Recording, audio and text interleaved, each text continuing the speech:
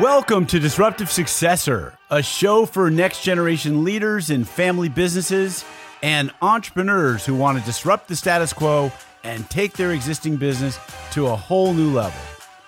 We all know that what got us here isn't going to get us there. This show will provide inspiration, advice, and resources to help you create massive impact. This podcast is sponsored by myself, Jonathan Goldhill, and my company, the Goldhill Group, where we provide coaching for growing companies. I'm Jonathan Goldhill, and my purpose is simple: to guide entrepreneurial leaders in family businesses towards more freedom and fulfillment. I want entrepreneurs to get clarity around the changes that will make them and their businesses more successful so they can experience the same freedom I've enjoyed in my life. Our proven practices challenge business owners to think differently about their business and how they're running it, and quite literally become game changers in our clients' companies. Learn more at thegoldhillgroup.com website, where you can schedule your free strategy session. Hi, it's Jonathan Goldhill, and welcome back to another episode of the Disruptive Successor Show. My guest today developed a course on how to buy a good business at a great price that has sold over 100,000 copies and has over 200 published articles to his credit. Ray Dalio hired him to teach one of his sons the art of buying small businesses. And he's appeared in Forbes, the New York Times, TheStreet.com, Entrepreneur Magazine, and Inc. Magazine. His mission is simple. It's to help people realize their dreams of business ownership. Richard, welcome to the show today. Thank you. I appreciate you having me.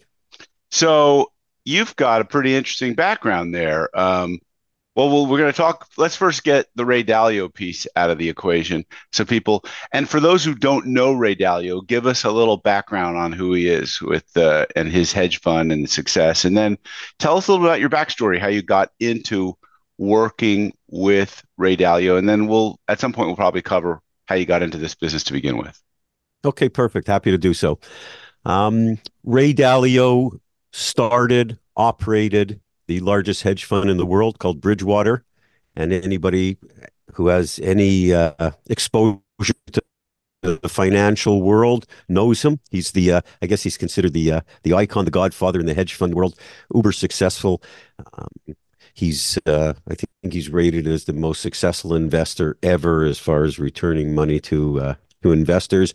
For me, it's very different. My view of him, he's just my buddy's dad. And so I see him with a different lens. And he hired me in 2007 to mentor his son, Devin, to help him buy a business. Devin ultimately decided after probably about 6 months, they were just starting their family office at that time, which only had a few employees. Now it probably has 150. And that's family office that manages their family's wealth. And Devin went back to the family office. He became the co-CEO, ran that business for many, many years.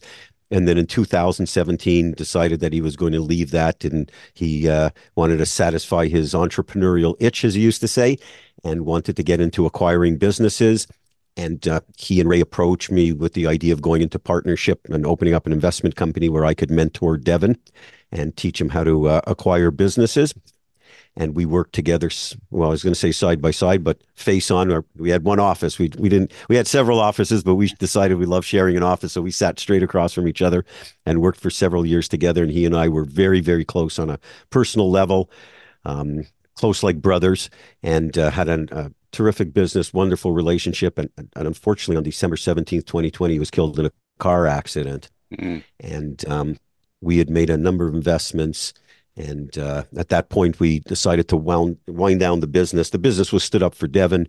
Ray was our only investor. I guess when you have an investor like Ray, you don't need other investors. Ray was, right. but Ray Ray let us do our own thing. He was great. I mean, we couldn't have scripted a better investor. He let us do our own thing and find our way as we were trying to figure out what we wanted to do.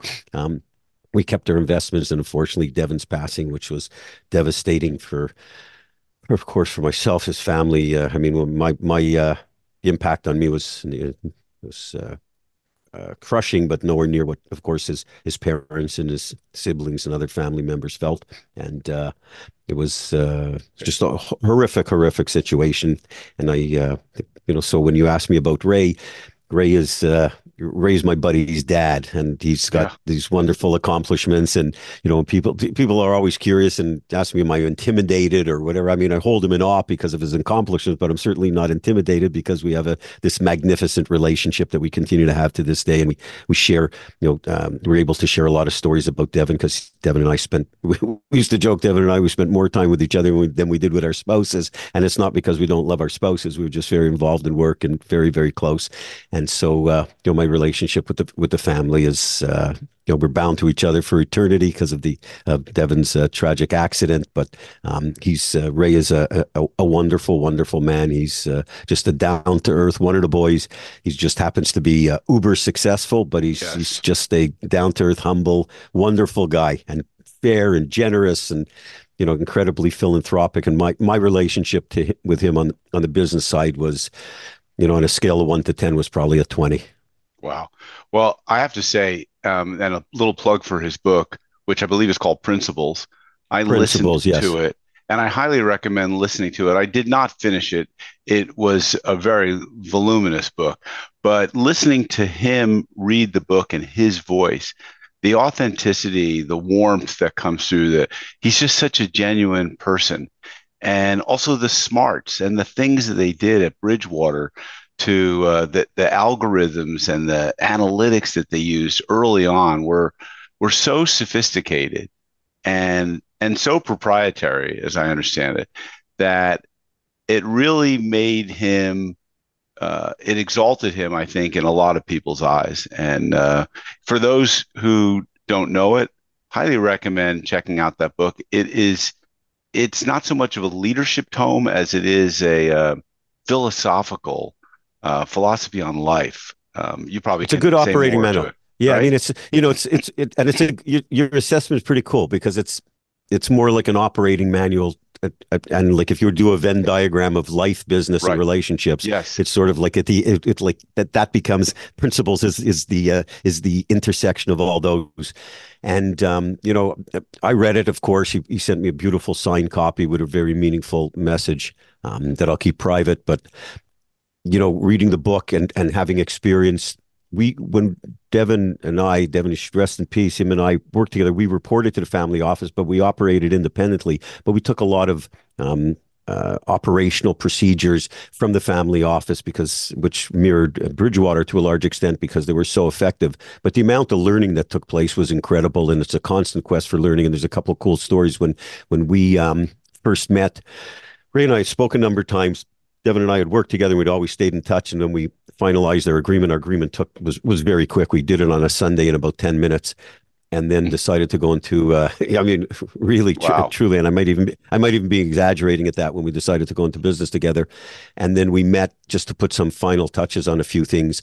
And one of the things we were talking about, Ray brought up was, take me through your strengths and weaknesses. Was a question that I was asked by him. I said, well, I got a lot of weaknesses. That list is much longer than the strengths. And he sort of banged his hand on the table and he said, we love weaknesses, because there's because they really work to bolster people's weaknesses and Right. enhance their strengths. And one of the things which for me worked incredibly well. I'm a very blunt guy. I'm just, I'm just probably too old and too tired to beat around the bush at this stage. But I've always been this way, and I appreciate honesty from people, and like to think that I have skin as thick as a Buick, so I'm able to operate when people. I much prefer people who just straight up fun. If there's an issue, just punch me in the face with it because I want to know, and so we could deal with and settle it. And Hmm. that's really common throughout Bridgewater, the family office, and the relationships and dealing with people. If there's an issue, you deal with it head on. Office politics, like, they're non-existent. Zero. You have a Amazing. problem with somebody, and I had one issue very early on. It got, I mean, bang, dealt with, addressed, resolved, solved for, like, Wow. instantaneously. So that for me, and some people have trouble with that. That's really amazing because so many companies deal with politics. And I'm a big fan of Pat Lencioni, and he's written many books that basically oftentimes are dealing with office politics because of the lack of health in a team. And it sounds like part of Bridgewater's success, besides their research and incredible analytics, was the fact that they all played so aggressively on the same team and they were able to eliminate office politics. Yeah, well, I mean, I can't comment so much from Bridgewater because I worked with the family office, Yes. but that spilled over. And I think, maybe my choice of words of saying bluntness or whatever, the overarching umbrella to all of that is just honesty. It's Yeah. referred to as radical transparency by Yeah. Ray. It's become a buzzword and a very Exactly. popular term. I interpret it as just being honest with people, because if you could be upfront and not worry that if you say something that office politics spill in, people are worried that jobs are going to be at stake.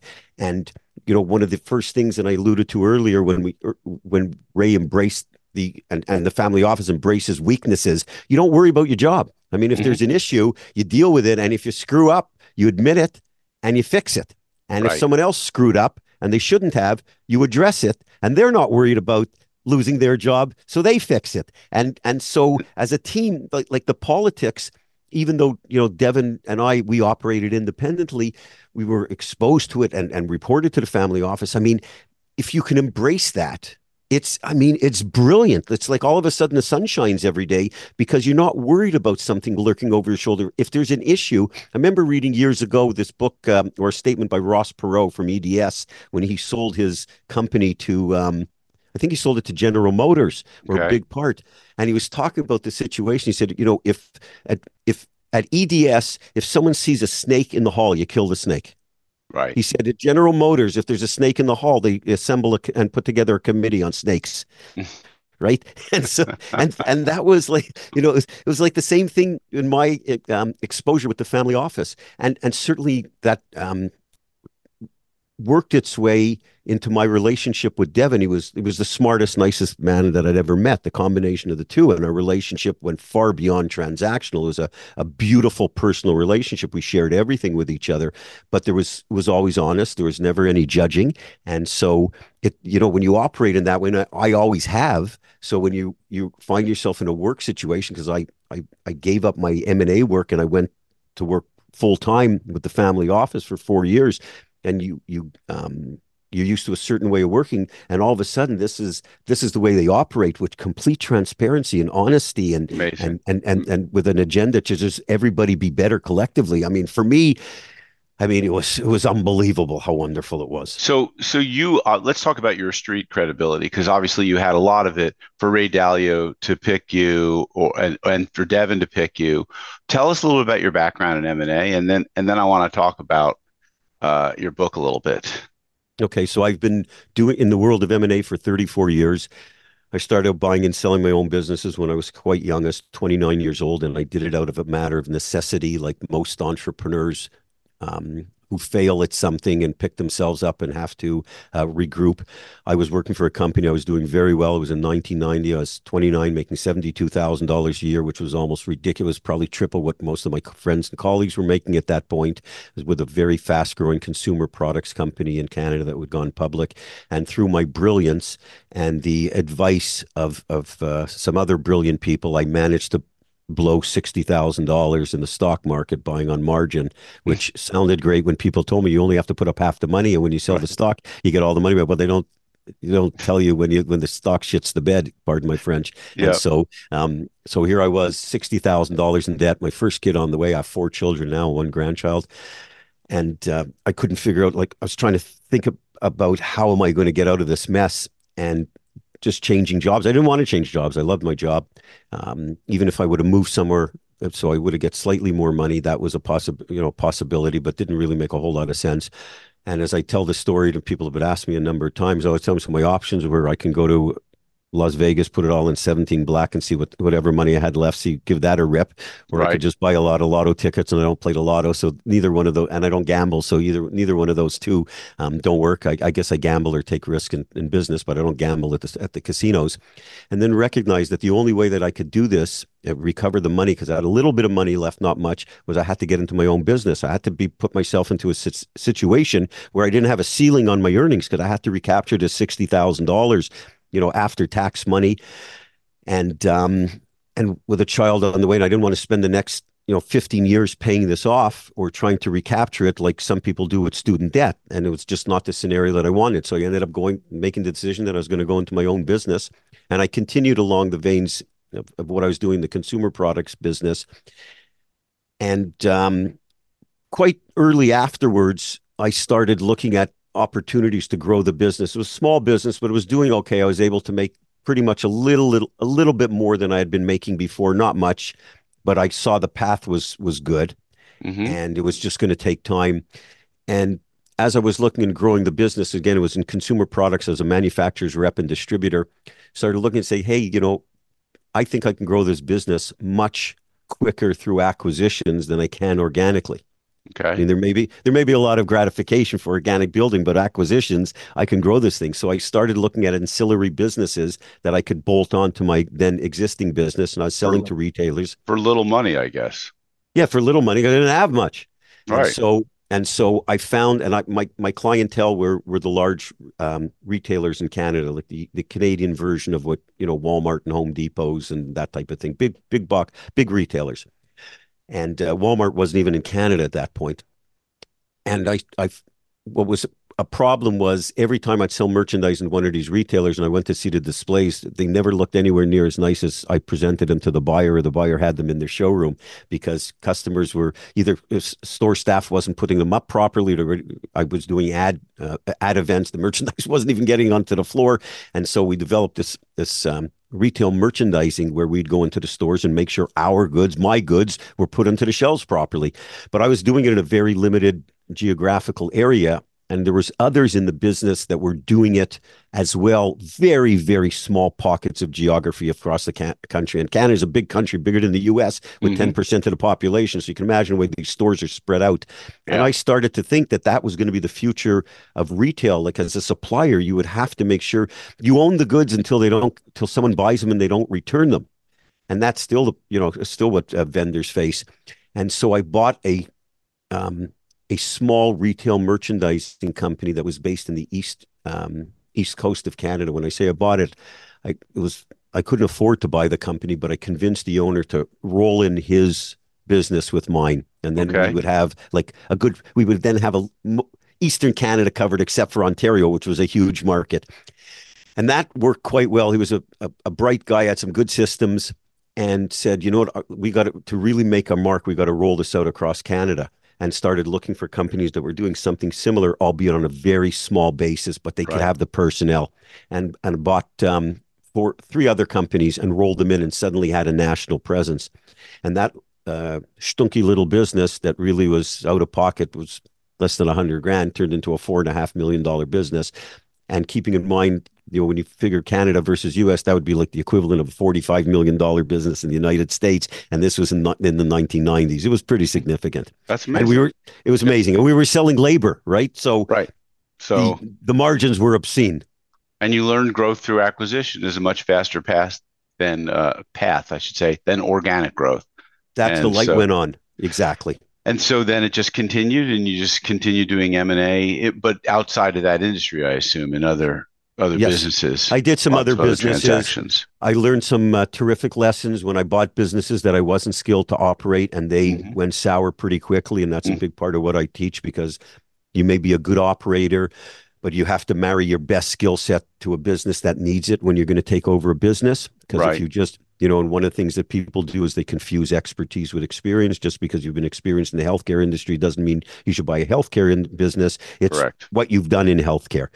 And so I carried on till 1996, and I ended up getting the distribution rights for Eastern Canada for Sega Video. My servicing company helped someone do a study that they were able to present to Sega that they should change their distribution in Canada, and I acquired the Eastern Canadian rights, and that business exploded. My business went from like a couple of $1 million a year to $30 million pretty quickly, and nothing to do with my brain.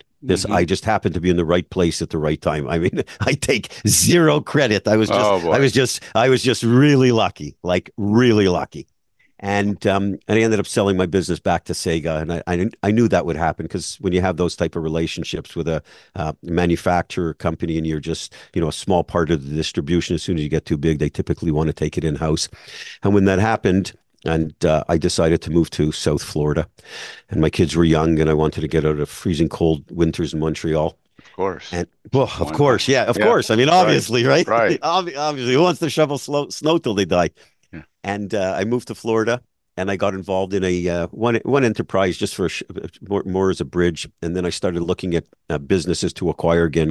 I got my feet settled down here, and I was close to making an acquisition. It wasn't a big one. It was about a little over $1 million. And I don't say it wasn't a big one to be belittling or dismissive. It just, it wasn't a massive. It was a nice small business, Hmm. and they were the South Florida distributors for Maytag commercial washers and dryers, and sold to laundromats, dormitories, etc. Okay. They also had a component. They also had a component where they put their machines right into dormitories and condominiums, and collected the revenue, did a revenue share. And I like the business. I I like like the that business model. yeah, Recurring, I like the bit. somewhat Yeah, of a recurring revenue without the subscription, but without the subscription, it ka-ching, was ka-ching. Yeah. exactly. So your assessment, your quick assessment was exactly Yeah. my assessment. Yeah. And then when I started digging into the business, the financials, because they had a number of different companies, one that did parts and service, one that did repair, one that did put the machines into the condos and dormitories, and another one that sold the machines, right, the washers and dryers. Hmm. The owner, and I'm not suggesting that was committing fraud, but he was commingling everything. I mean, there was revenue coming. If he needed money for one business, he was taking it out of one, paying Oh salaries yeah, out it of gets another. messy. Yes, the whole thing looked like a pile of spaghetti, right? And Hmm. I just couldn't get to the bottom of it. There was no way I can get to the bottom and figure it out, because the I wasn't going to take the business that put the current machines into those condos and dormitories. I could on a going forward basis, but Right. I just couldn't make sense of it. And I'm reasonably bright. I'm not the sharpest guy in the room, but I'm reasonably bright related to numbers. And it was just a mess. So I decided I was going to rescind the offer, and I told the owner. He wasn't very happy, but I was actually at his place when I told him, and I walked outside the building. And I was standing. It was in Broward County, Florida, where we're in Fort Lauderdale. And I remember standing outside of the building and thinking to myself, the average schmuck would have bought that business. And it's only because I've done this, 6, 7, 8 times before, that I was able to see where the skeletons and the bodies were, and what was problematic, and where 1 and 1 equaled -5. Like Mm. it was only from experience. And it really started to pique my interest about what does the average person do who's considering buying a business, who has the energy, the desires, the hopes, and the dreams, but doesn't have the acumen. And what do they Right. do to go about this process? Because, And on one side of the equation was the average person, there's not a doubt in my mind, would have bought that business. And so I was lucky. I was able to take some time off, and I devoted pretty much the next year to researching the whole real low end M&A market. When I say low end, Main Street USA, businesses that are going to be bought and sold up to about, it could be up to about $10 million, but really geared for the individual investor, because that was the person that I had real empathy for. right. Understood. PE firm makes a Yeah. mistake. That's their cost of goods. Someone who Right. goes out and buys a business and takes their life savings and That's puts their into it, they're exactly. finished. They Yeah. could be finished. So I really Got had it. really was my heart was really in their shoes. And what I learned was there was nothing to help them, like nothing meaningful. Business brokers, and I do business brokers. So if I'm saying anything disparaging, I'm saying disparaging things about my own trade. Business brokers, by and large, don't help them. They're not interested. They don't care if someone buys the right business. They just care if they buy a business. Correct. There's not a lot of accountants that are I really agree. suited to do valuations for small businesses. They focus all on the assets, and people Yeah. need to buy an income stream. Yeah. And attorneys, the attorneys have the role, but they're the last people that you should have in the room to negotiate the deal. Right. And the internet was really, it was then in its infancy, but there was just a pile of bad information, and now it's to the power of 1,000. I mean, there's misinformation, bad information, generic information, or misleading information. But going back in time, I said, hey, there's nothing for these people. And I had looked at hundreds of businesses over the years and kept great notes of everything that happened. If I did this, what happened? If what was the outcome? If it was a bad outcome, what did I do? If it was a good outcome, kept great notes. I said, I'm going to put this into a course. I just going to, where I can memorialize everything that I've learned to date, and put it into some material where I could help people, that could teach them what they need to know, what to do and how to do it. And the other part that I learned during all of my research was people that were looking to buy a business, even if they found any information that may be helpful at all, they needed handholding. because you could digest this information, but they really needed someone to march them through the process and be their Sherpa and put up guardrails for them when they were going on, when they're making mistakes. Yep. And so I said, my goal with this, I'm going to help anybody. I'm not even going to charge them. I just, I love this business and I love helping people. So I put this course together, and the night before we launched it, which was April 23rd, 2001, I can't believe it. Mm-hmm. My wife asked me the night before, how many do you think you're going to sell? And keep in mind, 2001, the internet was like antiquated compared to this now. And my wife asked me, how many do you think you're going to sell? I said, I really just hope I sell one. Like if I sell one and help someone buy the right business or avoid buying the wrong one, like that's good enough for me. I'm happy to have done it. And that was my agenda then. It still is now. I can't even believe we sold over 100,000 copies. Was it a book back then? Was it a video course? Was it a DVD? A CD? What was it back then? And what a book and a floppy disk. Okay. And what is it today? Is it an e-course that you can download digital, on demand? Yeah, it's all digital. Right. I used to, there was no digital books. There was no downloads. It was typed up. I took it, printed it at Kinko's. I'm really aging myself, which became FedEx Office, ended up buying them. But I printed it at Kinko's. Someone ordered it. I printed them up. I put them in a binder from someone else, and I shipped it to them via UPS. The thing weighs 9 pounds. There've been lots of updates over the years, and I developed a magnificent valuation. But the nice thing is, it's still helping people.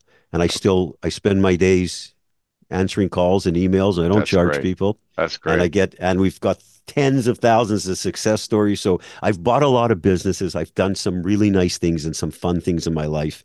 And I've been very blessed, and I've made plenty of big, ridiculous mistakes. Well, let's get into talking about that. But let me ask you, why is now the best time in 3 decades to buy a business, do you think?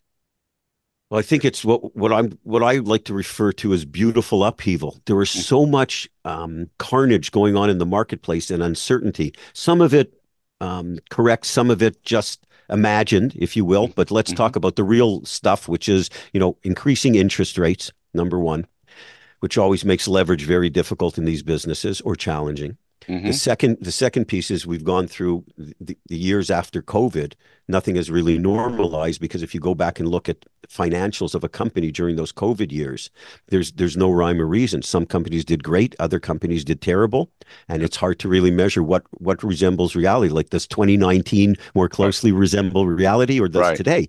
Right. And so some companies and some of my clients were only profitable because of the government handout money, which is kind of crazy.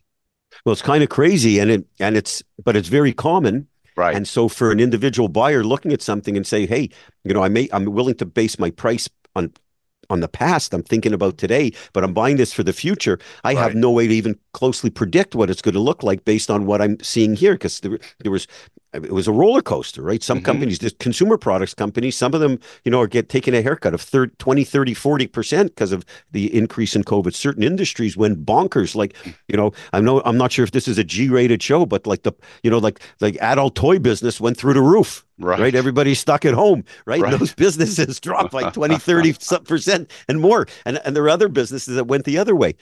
And so when you take a look at these where you can't really get your head around what the consistency is in financials and in revenue and earnings, because the years were so choppy and inconsistent, the interest rates going up takes a lot of people out of the market.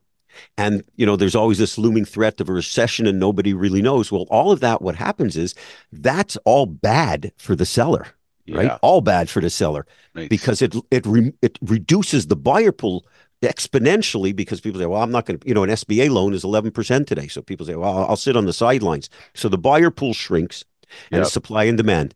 When there's less buyers, right, it's a buyer's market, right? It's not a seller's market. And is the SBA really at 11% these days? Yes, because I haven't tracked it over years. Yeah. That's amazing. Today, that's the highest I've ever heard it.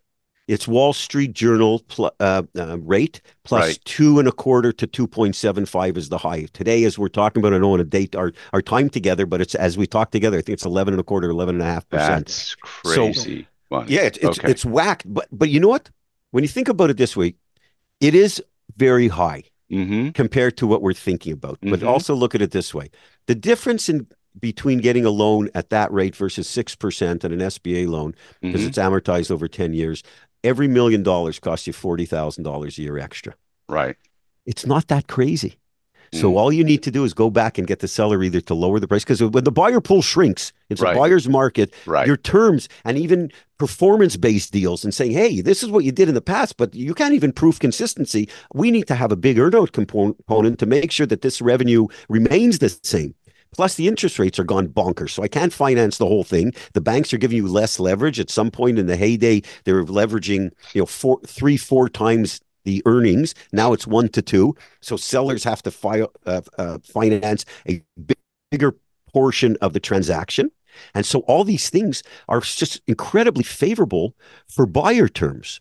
For the astute buyer who looks at them and say, hey, that 40 grand that everybody's panicking about paying extra to the SBA, right? I can just go back to the seller and say, I'm not taking $1 million loan with the SBA. I'll take a $700,000 loan with the SBA. You finance 300,000. I'm not paying you anything. I want a holiday on that for a year or two, or I'm only going to pay you interest for a year or two, right? At a lower rate. Right. And if they want to sell their business, that's what a seller's got to do to get it to the finish line. So from a buyer's perspective, I think it's just a beautiful time to buy a Amazing. business. So if it's so favorable, then why did 90% of the people who begin to search to buy a business never complete a deal?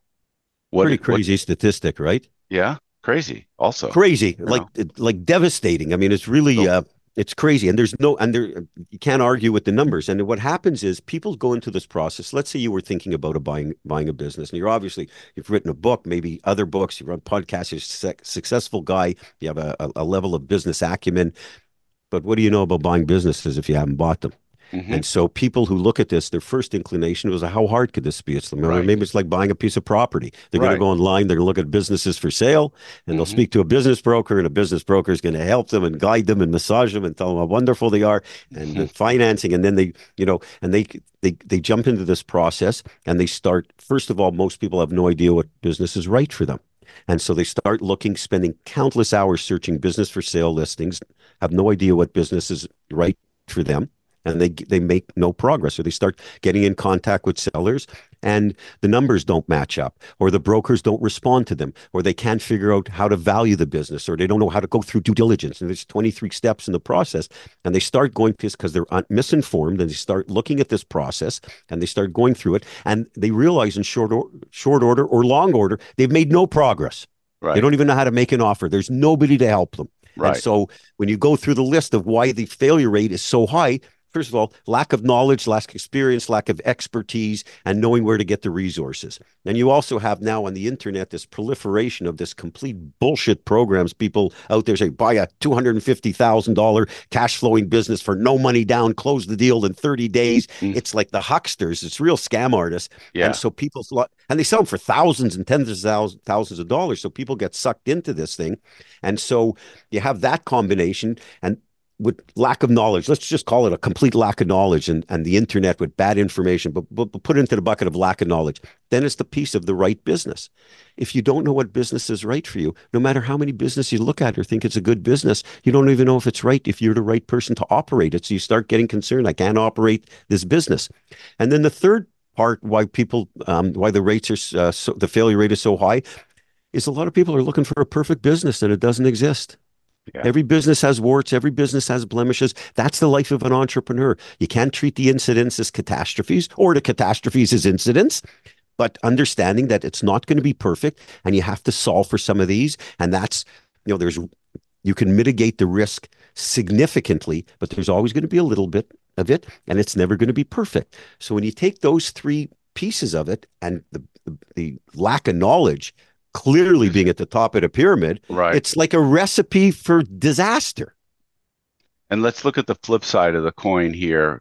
What percent of of sellers that go to market to sell their business never end up selling? And I guess to look at the data, if you even know what it is, you'd have to look at the entire universe on maybe a website like bizbuysell.com or something like that, where all the mom and pop liquor store, grocery stores, handyman businesses, they don't sell because they don't have any value. But would you say that 2/3 of them or more never even sell at all? They just bingo.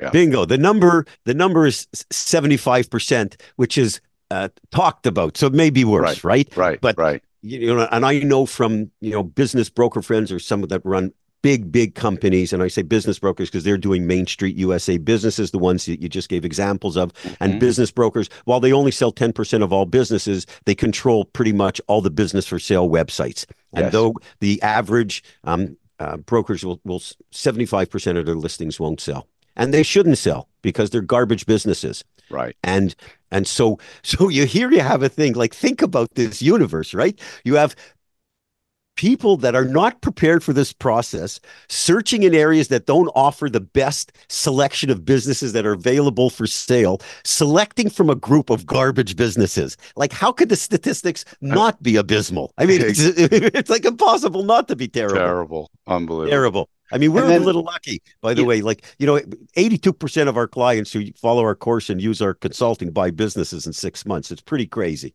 That is amazing. And there's so many things that can go wrong if you own already an existing business and you're buying a competitor or an ancillary business. I mean, that's challenging in and of itself as well, because I think the reason why is the integration of the cultures of the two organizations.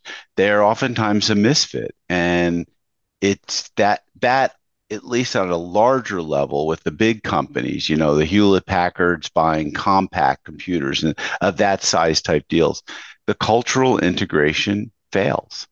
And I think your assessment, well, as you were talking, and I started thinking about it was a couple of years ago, I would say that your assessment is so spot on, because the single biggest issue plaguing large PE firms, big institutional buyers, is the transition.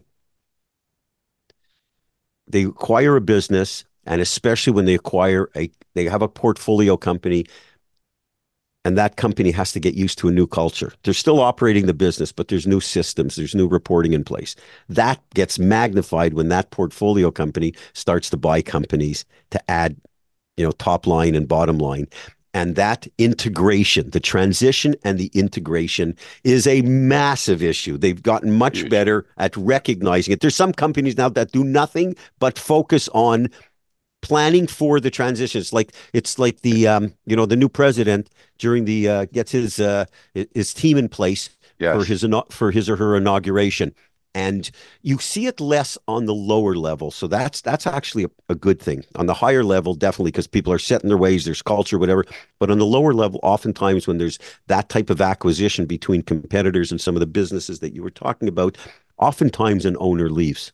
They make an acquisition, and the ancillary business that they're buying, oftentimes that owner just retires, or they get them out pretty quickly. And it's not as there may be some cultural issues, and they certainly do exist, but you could resolve them oftentimes quicker because there's a new sheriff in town. You own a business, you're in the HVAC business, and you've got a successful business. Now you're buying another HVAC company.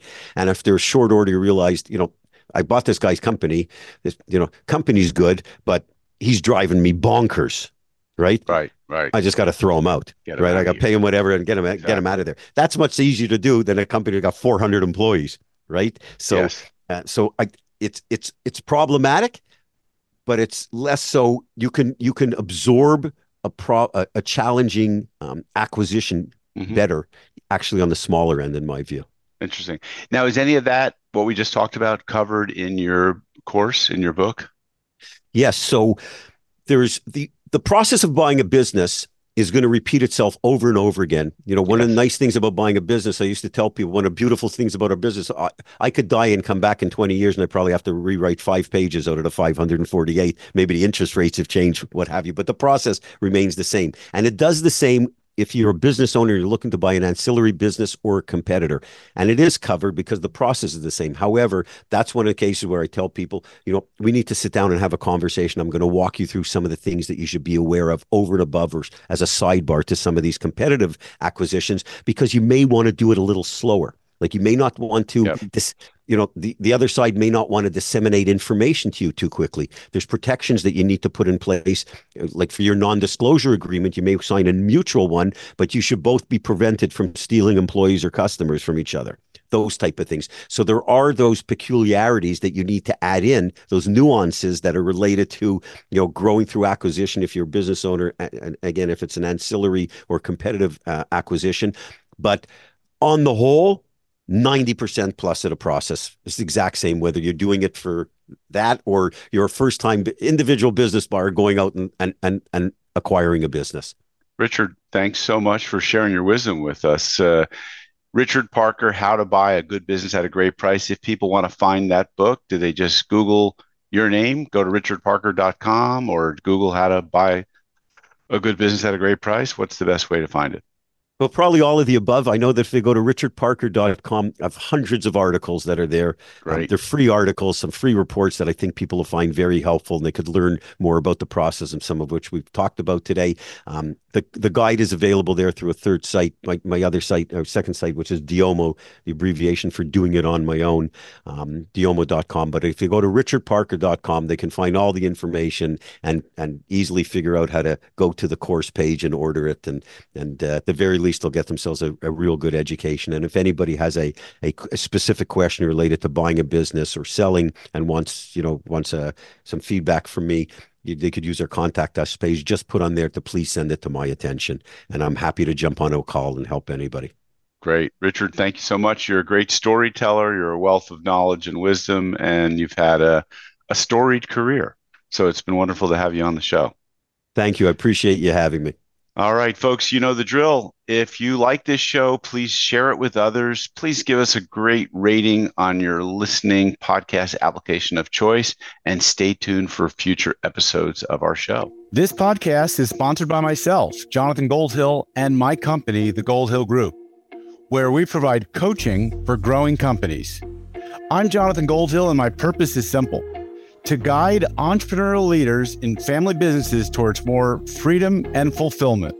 I want entrepreneurs to get clarity around the changes that will make them and their businesses more successful, so they can experience the same freedom I've enjoyed in my life. Our proven practices challenge business owners to think differently about their business and how they're running it, and quite literally become game changers in our clients' companies. Learn more at thegoldhillgroup.com website, where you can schedule your free strategy session.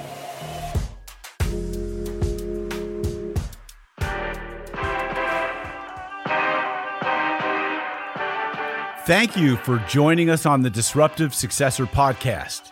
If you enjoyed today's episode, please subscribe, review, and share with a friend who would benefit from the message.